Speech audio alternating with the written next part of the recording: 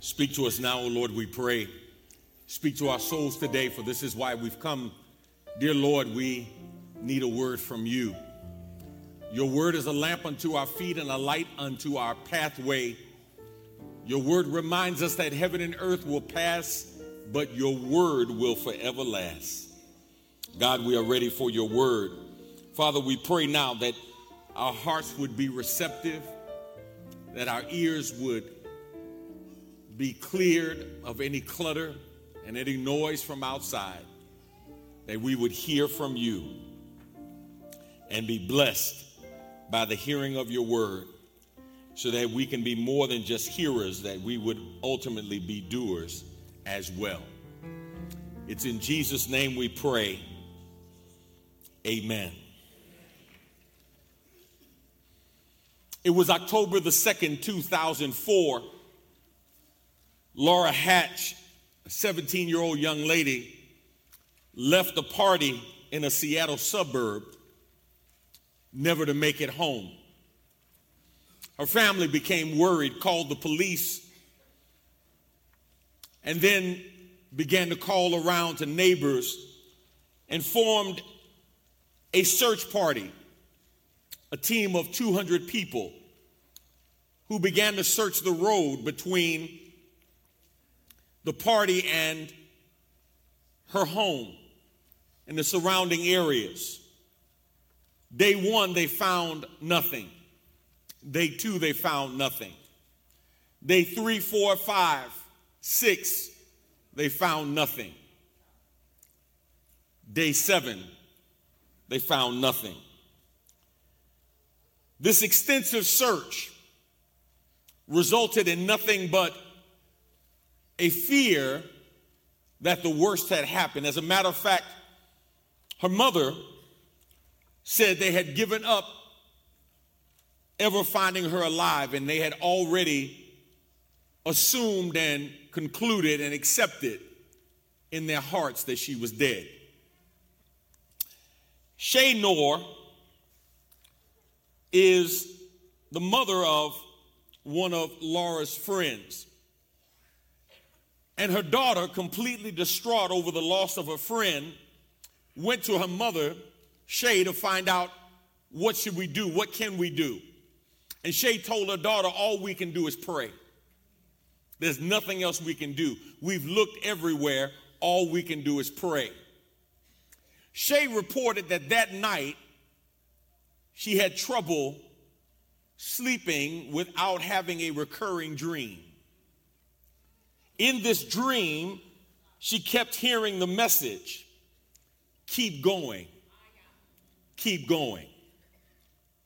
Keep looking, keep going, keep going. And she said when she woke up that next day, October the 10th, 8 days after Laura went missing, she thought to herself, let her speak to us. Let us hear.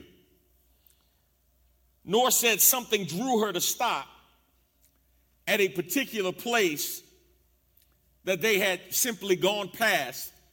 She walked over and looked over a concrete barrier, and more than 100 feet down, she saw the crumpled side of a 1996 Toyota that Laura had as a vehicle. They climbed down the steep embankment 8 days after Laura disappeared, and found Laura in the back of that car, still alive. She was suffering from severe dehydration. They rushed her to the medical center, and she had a blood clot in her brain, broken ribs, a broken leg, and facial lacerations. But doctors were amazed that she was able to survive 8 days without food or water. Needless to say, when those volunteers heard the news, they shouted for joy because they had found somebody they looked so hard to find. And the reason they found her is because a friend, troubled by the Spirit of God, kept looking when others gave up. My brothers and sisters, I want you to know today that not unlike Laura, God has been searching for us. He has been looking. We used to sing a song some years ago that was melodically pleasant to the ears, but theologically incorrect. I cried and I cried until I found the Lord. I prayed and I prayed until I found the Lord, as if God was lost. And the truth of the matter is, God wasn't lost. We were lost, and he has already extended himself. The only thing he is doing is waiting for us to open our eyes and see him, who has been with us our entire lives. Today, for a few moments, I want to finish the thought that we started last week. I want to talk to you from the thought, El Roi, the God who sees. El Roi, the God who sees. Our foundational text is Genesis chapter 16. If you have your outlines, would you say amen? If you need an outline, raise your hand and the ushers will get one to you. What's amazing is when you look at the Bible, the compound names of God, who God is always revealed on the other side of people being in situations or circumstances when they have to see God in a new way. Andre Crouch said it like this: if I never had a problem, I wouldn't know God could solve them. And today we have in our story a dark side and a bright side. The dark side is pictured by a woman named Hagar, who was tormenting her mistress Sarai, and Sarai, who later mistreated Hagar. But in this story, we not only have a dark side, we have a bright side. Because the angel of the Lord communicated to Hagar in her wilderness experience. And my brothers and sisters, I want you to know that's really the picture of life. We have a dark side and we have a bright side. The problem is too many of us focus on the dark side and ignore the bright side. We focus on the problems instead of our problem solver. We focus on the awfulness of people instead of the awesomeness of God. And so today I want you to see God in a whole new light. First thing we shared with you on last week, you need to realize God knows where you are and what you're going through. You need to realize God knows where you are and what you're going through. The Bible says Hagar ran away from her mistress. Genesis chapter 16, beginning at verse 1 through verse 6, tells us that Sarai created a problem when there wasn't a problem to create. God had made a promise to Abram and to Sarai. This is before their names were changed to Abraham and Sarah. And the Bible says God promised them a child of promise, and they would be the parents of many nations. But something happened. 10 years passed.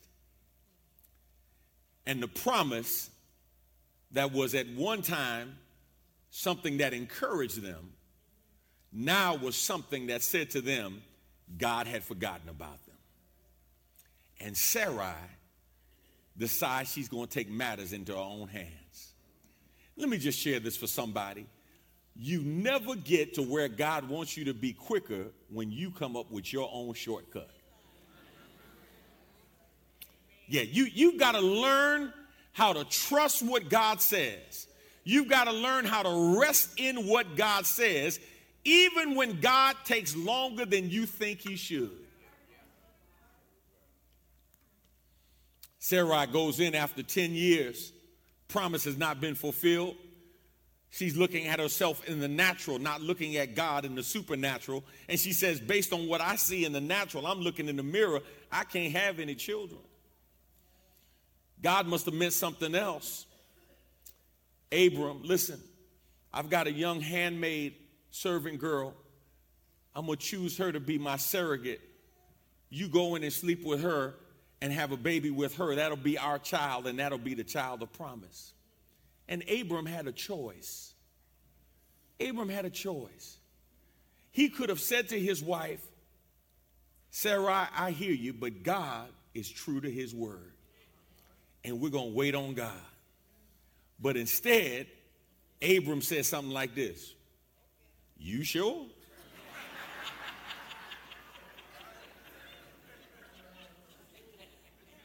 You want me to sleep with this woman that's young enough to be my granddaughter and have a baby with her? Okay. And the Bible says that union created the first scene of baby mama drama in the Bible. Hagar gets pregnant, and the Bible says she has contempt for Sarai. She torments Sarai. She teases Sarai because she got pregnant and Sarai couldn't. And the Bible says in response to her tormenting Sarai, Sarai made life miserable. God did three things. He found her, he heard her, and he saw her. He found her. She was running away from her mistress, but she wasn't running to God. God found her. And the Bible says he heard her. In the first instance of gender reveal, God says to Hagar, you are going to have a boy, and his name is going to be Ishmael, which means God hears, because I have heard your cry. And then the Bible says he sees her. He sees her, not just with eyesight. No, there's a divine insight. He sees her. He feels her. He sees her. And my brothers and sisters, somebody in here, listen, don't be discouraged. Be encouraged, because God knows where you are. And he knows what you're going through. He hears you and he sees you. And if nobody else gets you, God gets you. Here's the second thing. Number two, you need to realize God is strong enough to bless you anywhere. God is strong enough to bless you anywhere. She's run away from the place where she tormented somebody else and where she has been mistreated. She runs away.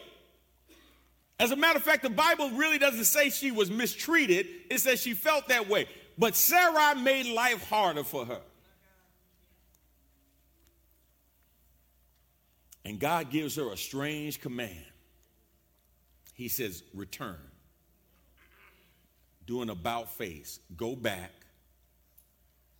and submit yourself to the one you've been running away from. Now, please, I've been doing this long enough to know that sometimes people hear what they want to hear instead of what you said. So let me make sure somebody understands. I'm not saying if somebody is in a violent, abusive relationship, they should go back. That's not what I said. Don't leave here saying that. I know how folk can be. I was preaching one time years ago, and the title of my sermon was, What in Hell Do You Want? Title of my sermon. And I got the title from a very famous preacher from Houston, W. Leo Daniels. He preached a sermon, What in Hell Do You Want? And the premise of the sermon was, if you determine to go to hell, what do you want when you get to hell? Because, you know, people would say, I'm going to hell. All my friends, we going to hell together. We're going to have a big party in hell. And so the idea was, what does the Bible say about hell? And is hell really a place you want to be? So I'm preaching, man. I preached that sermon. What in hell do you want? Evangelistic message and everything is great. I sit down, And the lady gets up, and I was preaching for an annual day, and the lady got up. She said, "Woo, Reverend Cofield, I just want to thank you for that sermon, because I ain't going to never forget that sermon. What in the hell do you want? I ain't going to never forget that sermon." I said, "No, that's not what I said."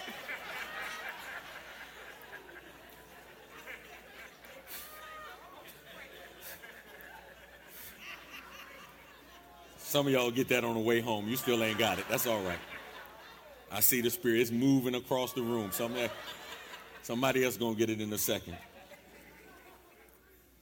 Here's my point. Look at the context. Hagar tormented Sarai. Sarai comes back hard against Hagar. And here's what God says. You got to go back to the place where you created the wrong that you're running away from. And you've got to humble yourself to the person you said in your mind you would never see again. Because sometimes the lesson that God wants to teach you is that he is strong enough to bless you wherever you are. You think folk got to get away from you, or you have to get away from people. David says, the Lord can prepare a table before our very enemies. In the presence of our enemies, he can bless us.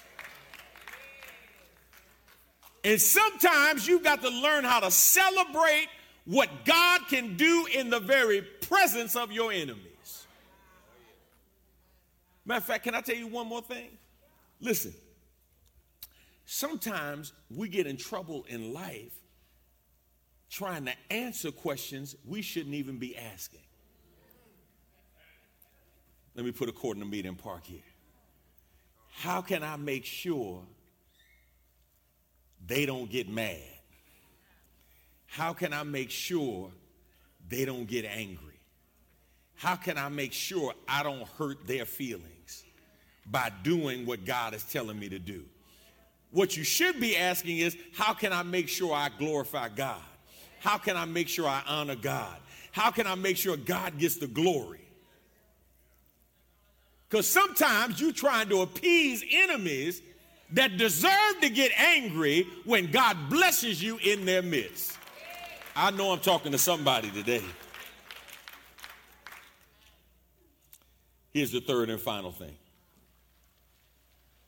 Number 3, you need to see God is the one who can supply whatever you need. You need to see God. I want you to circle that phrase after you fill in that blank. See God. Watch what the text says, verse 13. Thereafter, Hagar used another name to refer to the Lord who had spoken to her. She said, "You are the God who sees me." But watch how the verse ends. She also said, "Have I truly seen the one who sees me?" The word "seen" there can be used literally or figuratively, but it talks about and refers something appearing to you, or the ability to discern or look upon something or look upon another. God showed himself as the one who sees. But watch this. God didn't just start seeing. She just realized God was seeing. So now she sees the one who's been seeing. Okay, some of y'all didn't get it. I know you didn't get it because you didn't shout right there. Listen, it's one thing for God to see you, but it's something else for you to see that God sees you. You got to learn how to recognize that God is who God is, and God is doing what only God can do, because until you recognize that God is who he is and God is doing what God can do, you will never be able to celebrate and appreciate who God is in your life.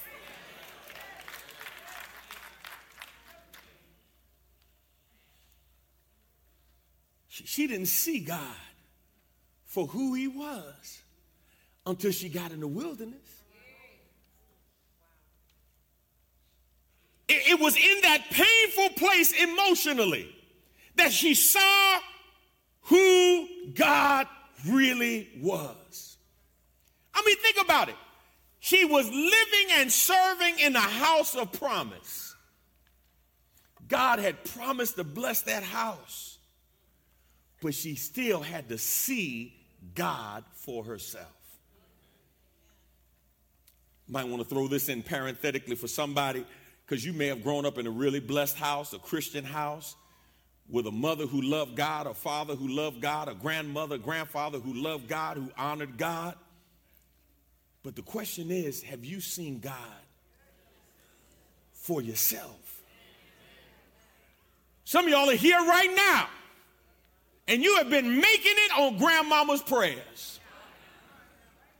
Yeah, you've been making it on Big Mama's prayers, Mud Deer's prayers, Big Daddy's prayers, but have you seen God for yourself? She said, have I truly seen the one who sees me? You must see the one who sees you. And listen to me carefully. You have to see the one who sees you in order to obey the one that sees you. You can't obey who you don't see. When you celebrate the one who sees you, make sure you see him. See, I'm convinced, my brothers and sisters, that we don't see him enough. And that's because we don't focus on him enough. I mean, we focus on the size of our problems instead of the size of our God. We focus on people and what they do instead of God's power and what he wants to do. We focus on the people that want to pull us down instead of praising the God who wants to lift us up. That's what we do. That's what we do. We focus on the negative instead of celebrating the positive. We focus on what people say instead of on what God has shown us. We worry about what's coming tomorrow instead of celebrating what God has done and recognizing that if God has already done it, he can do it again.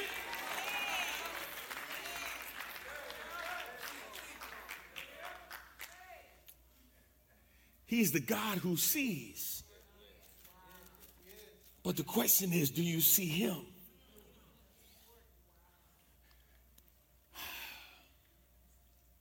It is said that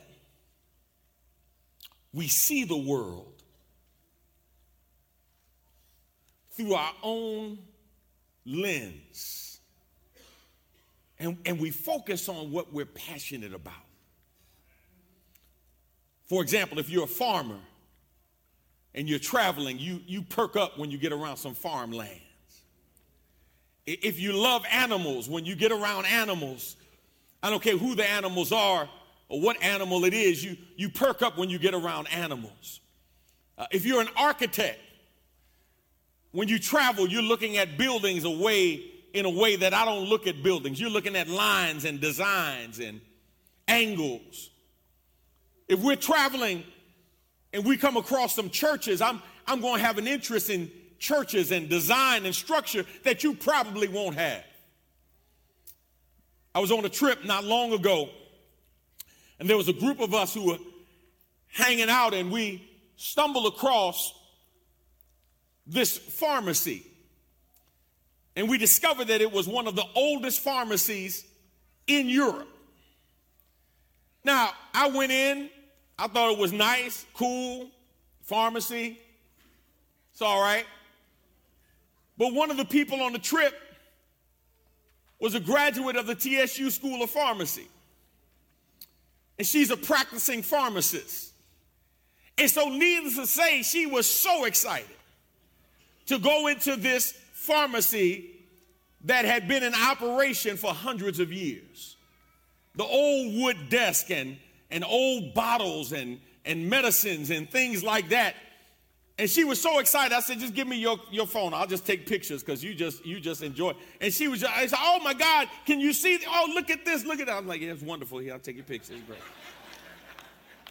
Because it did nothing for me. But that was her focus. And that was her passion. So here's the question I want to ask you. What makes God look for us? What makes God see us?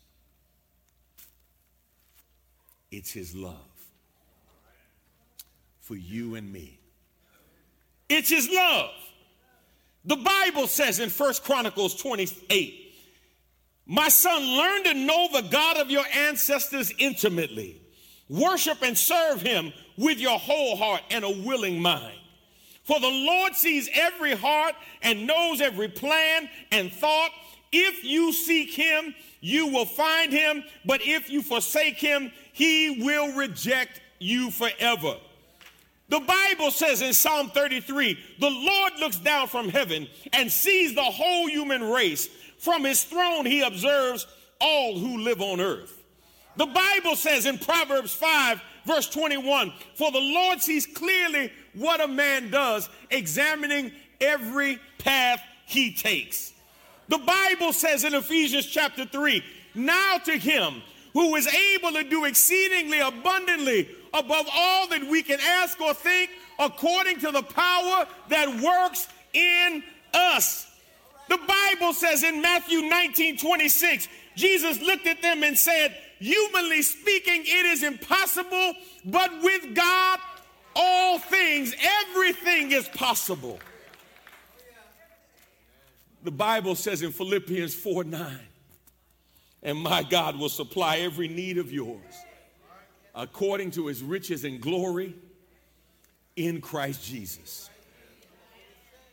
I submit to you today, God sees you. And you ought to shout when you realize God sees you. Yeah, you ought to shout when you realize God sees you. God hears you. God knows where you are and what you're going through. But I believe you ought to shout even more when you finally see God for who God really is.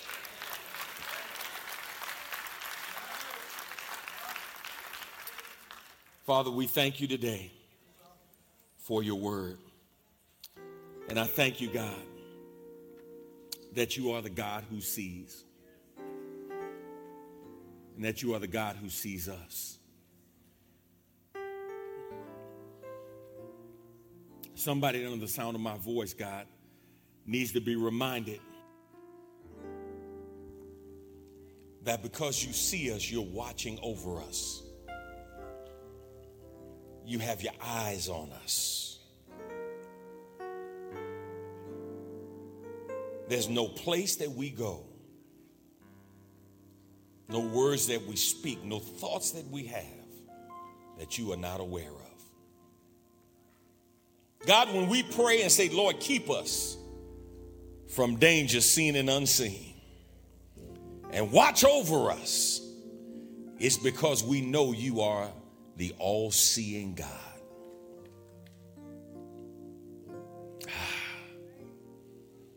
We bless your name, Lord. We thank you. And help us, God, even when we're going through things in life, to look beyond the superficial, look beyond the surface, and see you over us, around us, under us, in front of us, behind us.